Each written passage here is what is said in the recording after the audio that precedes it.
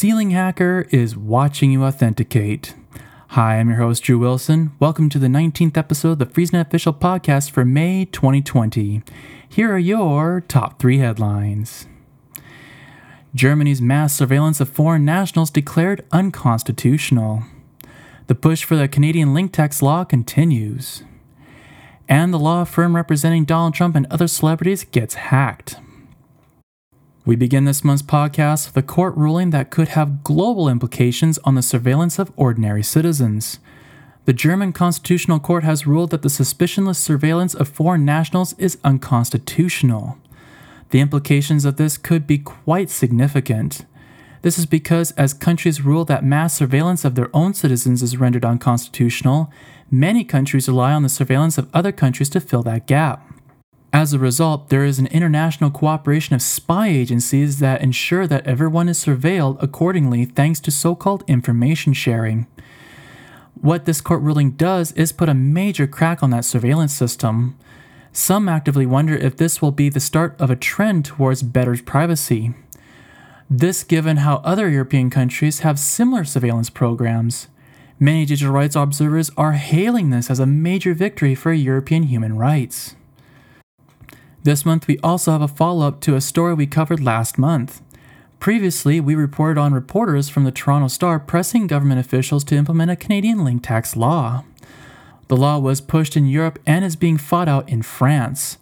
Big Canadian publishers are now increasing their lobbying pressure to institute a similar rule in Canada.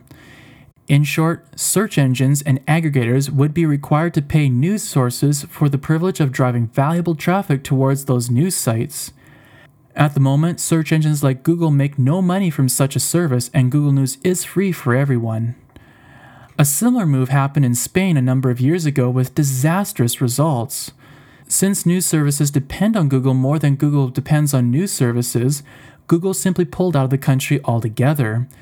The decision was made to ultimately refuse to pay huge sums of money in exchange for the privilege of offering a free service that benefits all. The results were staggering. Traffic to news services as a whole plunged. News publishers experienced a massive loss in revenue. In turn, Spanish news publishers begged Google News to return to the country. The lesson learned is that Google News offers a net benefit to online news sources. Now it seems that Canadian news publishers are attempting to rewrite history and paint Google as this evil corporation.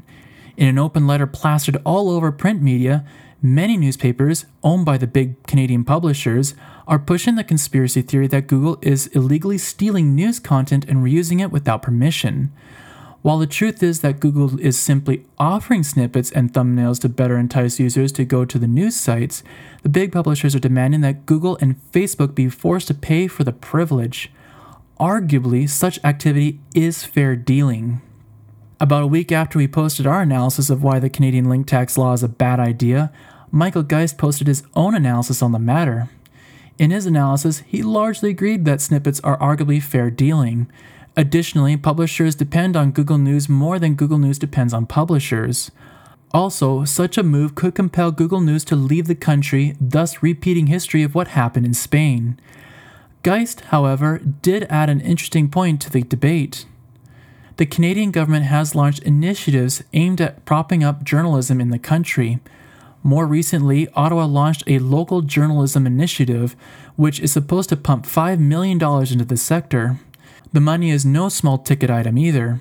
For every employee publishers hire, the publishers stand to get up to $55,000 each. That is no chump change for a sector that claims to be struggling due to COVID-19. With that thought out there, it leaves the impression that big publishers might actually be acting out of pure greed rather than necessity with respect to pushing this link tax law. Luckily for many, lawmakers have expressed reluctance to go this route in the first place. This will probably mean that the big publishers will be hiring their armies of lobbyists to change lawmakers' minds. Still, the momentum is not on the big publishers' side, which is no doubt good news for almost everyone else. Unless you are a celebrity reporter or heavily into celebrity legal news, the name Grubman, Shire, Mislas, and Sachs may not mean too much to you. However, if you do happen to recognize the name, you already know the kind of money and power we are already talking about. This is a law firm that represents celebrities like Lady Gaga and Bruce Springsteen. Another name that the law firm represents, none other than US President Donald Trump. So it isn't that big of a surprise that when the law firm got hacked, it became big news. In all, unknown hackers made off with 756 gigabytes worth of data. While most stories typically end with the whole data dump being posted on the dark web, that's not where this story led. Instead, it is continuing with the hackers holding the data up for ransom. Initially, the hackers demanded $21 million in exchange with the data not being published. After the law firm refused to pay, a 2.4 gigabyte folder was posted exposing client details of Lady Gaga. In a press release, the hackers said, in part, "It seems that Grubman's doesn't care about their clients, or it was a mistake to hire a recovery company to help in the negotiations. As we promised, we published the first part of the data because time is up." Following the data dump, the hackers upped the ransom to $42 million in exchange for no further information being disclosed. The hackers further commented with the following: "There's an election race going on, and we found a ton of dirty laundry. Mr. Trump, if you want to stay president, poke a sharp stick at the guys. Otherwise, you may forget this ambition forever. And to your voters, we can let you know that after such a publication, you certainly don't want to see him as president. Well, let's leave out the details. The deadline is 1 week."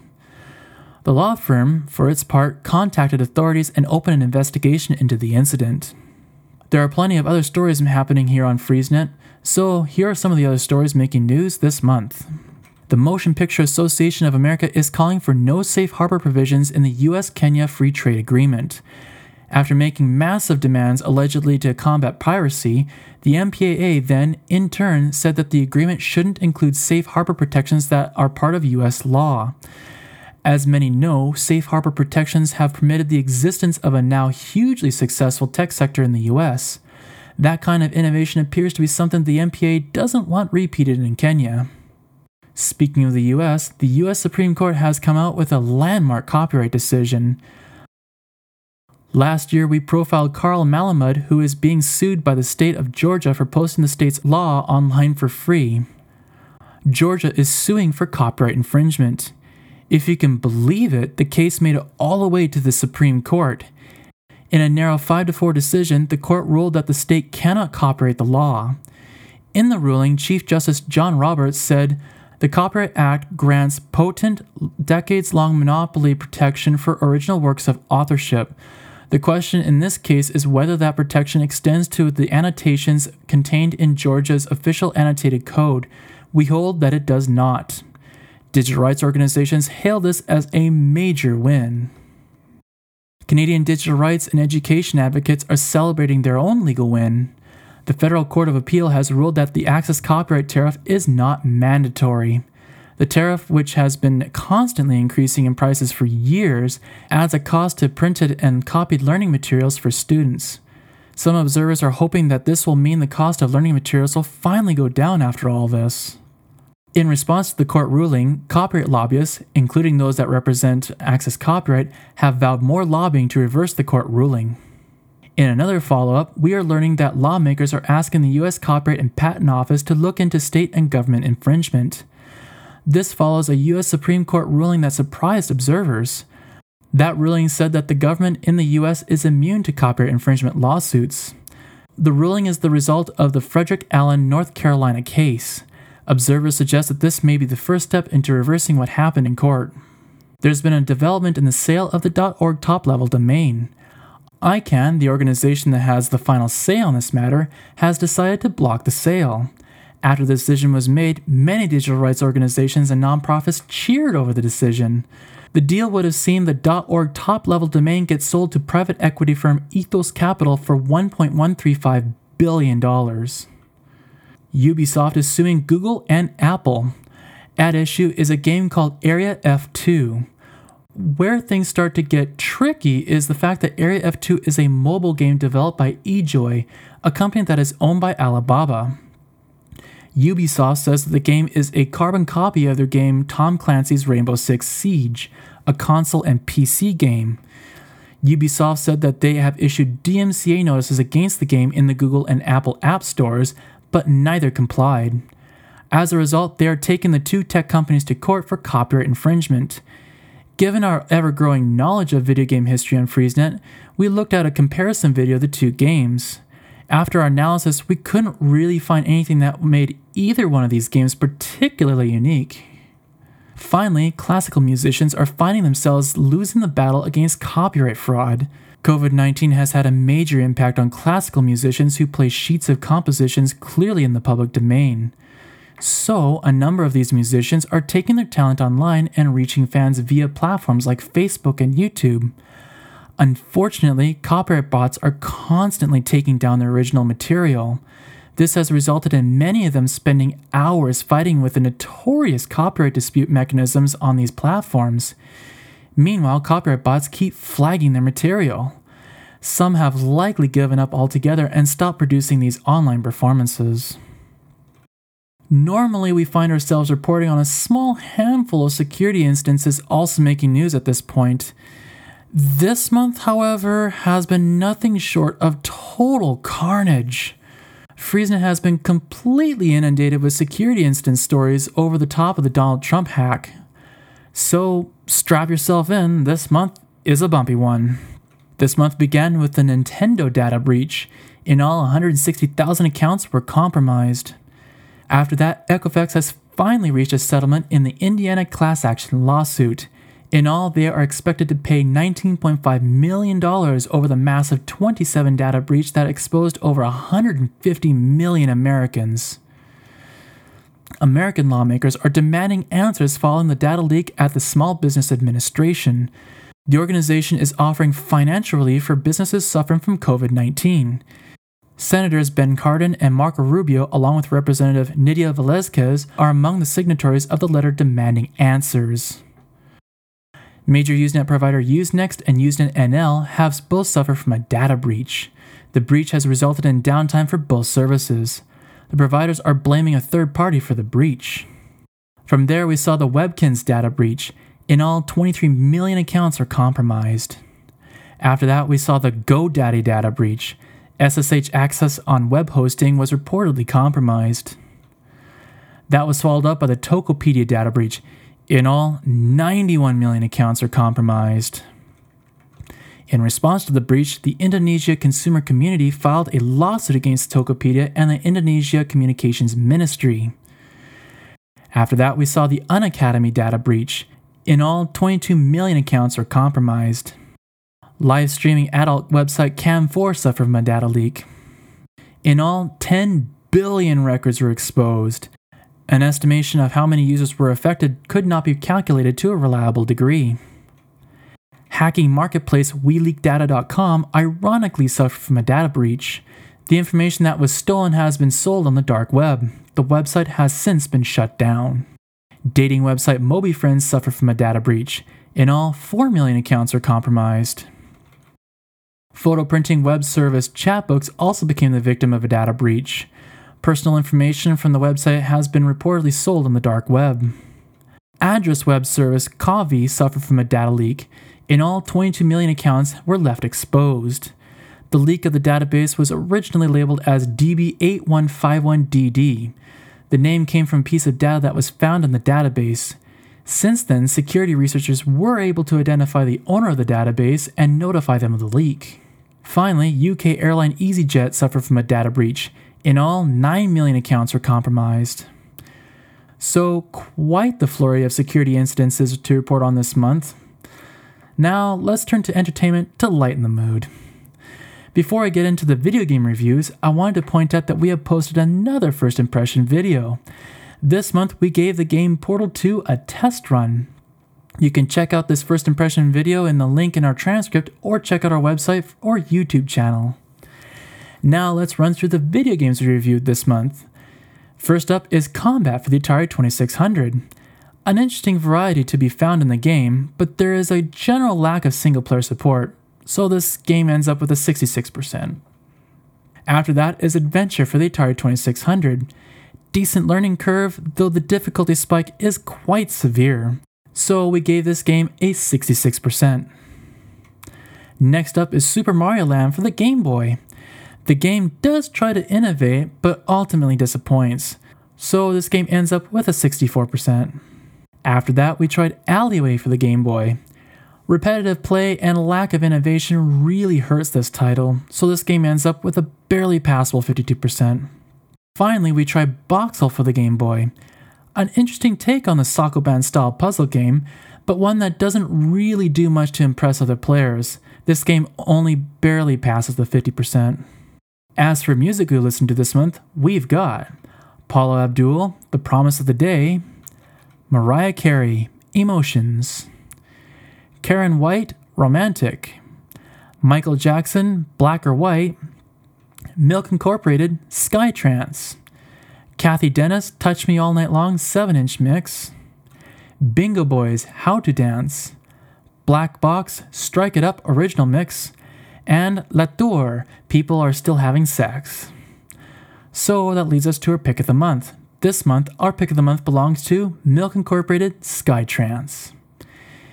And in other news, self-isolation due to COVID-19 has led to many people getting rather bored.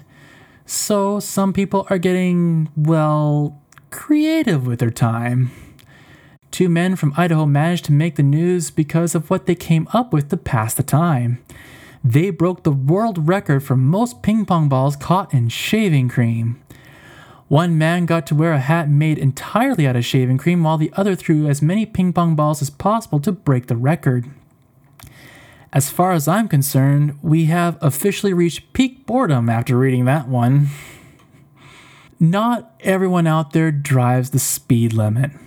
Some people go a little over because they feel comfortable driving at that speed. For one 18-year-old in Etobicoke, Ontario, that whole comfortable driving faster than the speed limit caught the attention of police. This is because he was traveling 308 kilometers per hour in a 100 zone. Police were able to arrest him when he got to a controlled stop on his own. When police spoke to him, police say that the driver suggested this is something that was every day for him. The Mercedes C63 AMG, owned by his father, was impounded and his driver's license was suspended for 7 days. So I guess police didn't take too kindly to that kind of speeding. When you are a doomsday prepper, planning for every possible outcome can become essential. For one New Jersey prepper, he thought he had everything planned out for prepping for the doomsday for 42 years. He had 4,000 rolls of toilet paper, enough supplies to last a year for 120 people, and even an electrified fence around the property.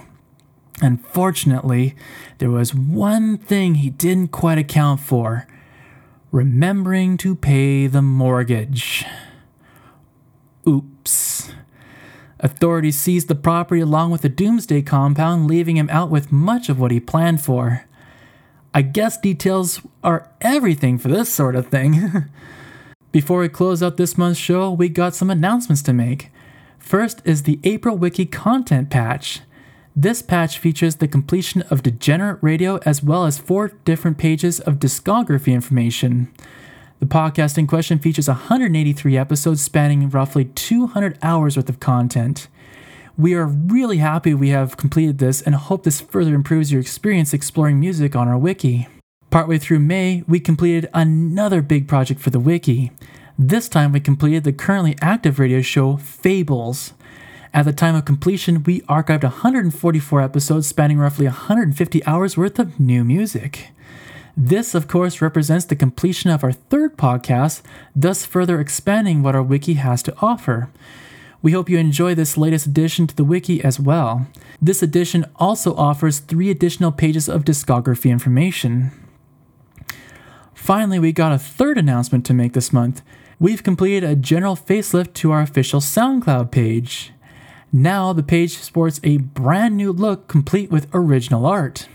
We hope you find our SoundCloud page more appealing now. Also, huge shout out to Nolan for providing mixing services. If you'd like to get your hands on some behind-the-scenes stuff, exclusive content, and early access material, you can check out our Patreon page at patreon.com/FreezeNet. Through this, you can help make FreezeNet just that much better, all the while getting some pretty cool stuff in the process. That's patreon.com/FreezeNet. And that's this month's episode for May 2020. I'm Drew Wilson for FreezeNet. Be sure to check out our website at freezenet.ca for all the latest in news and reviews. You can also like us on Facebook and follow us on Twitter at FreezeNetCA. Thank you for listening, and see you next month.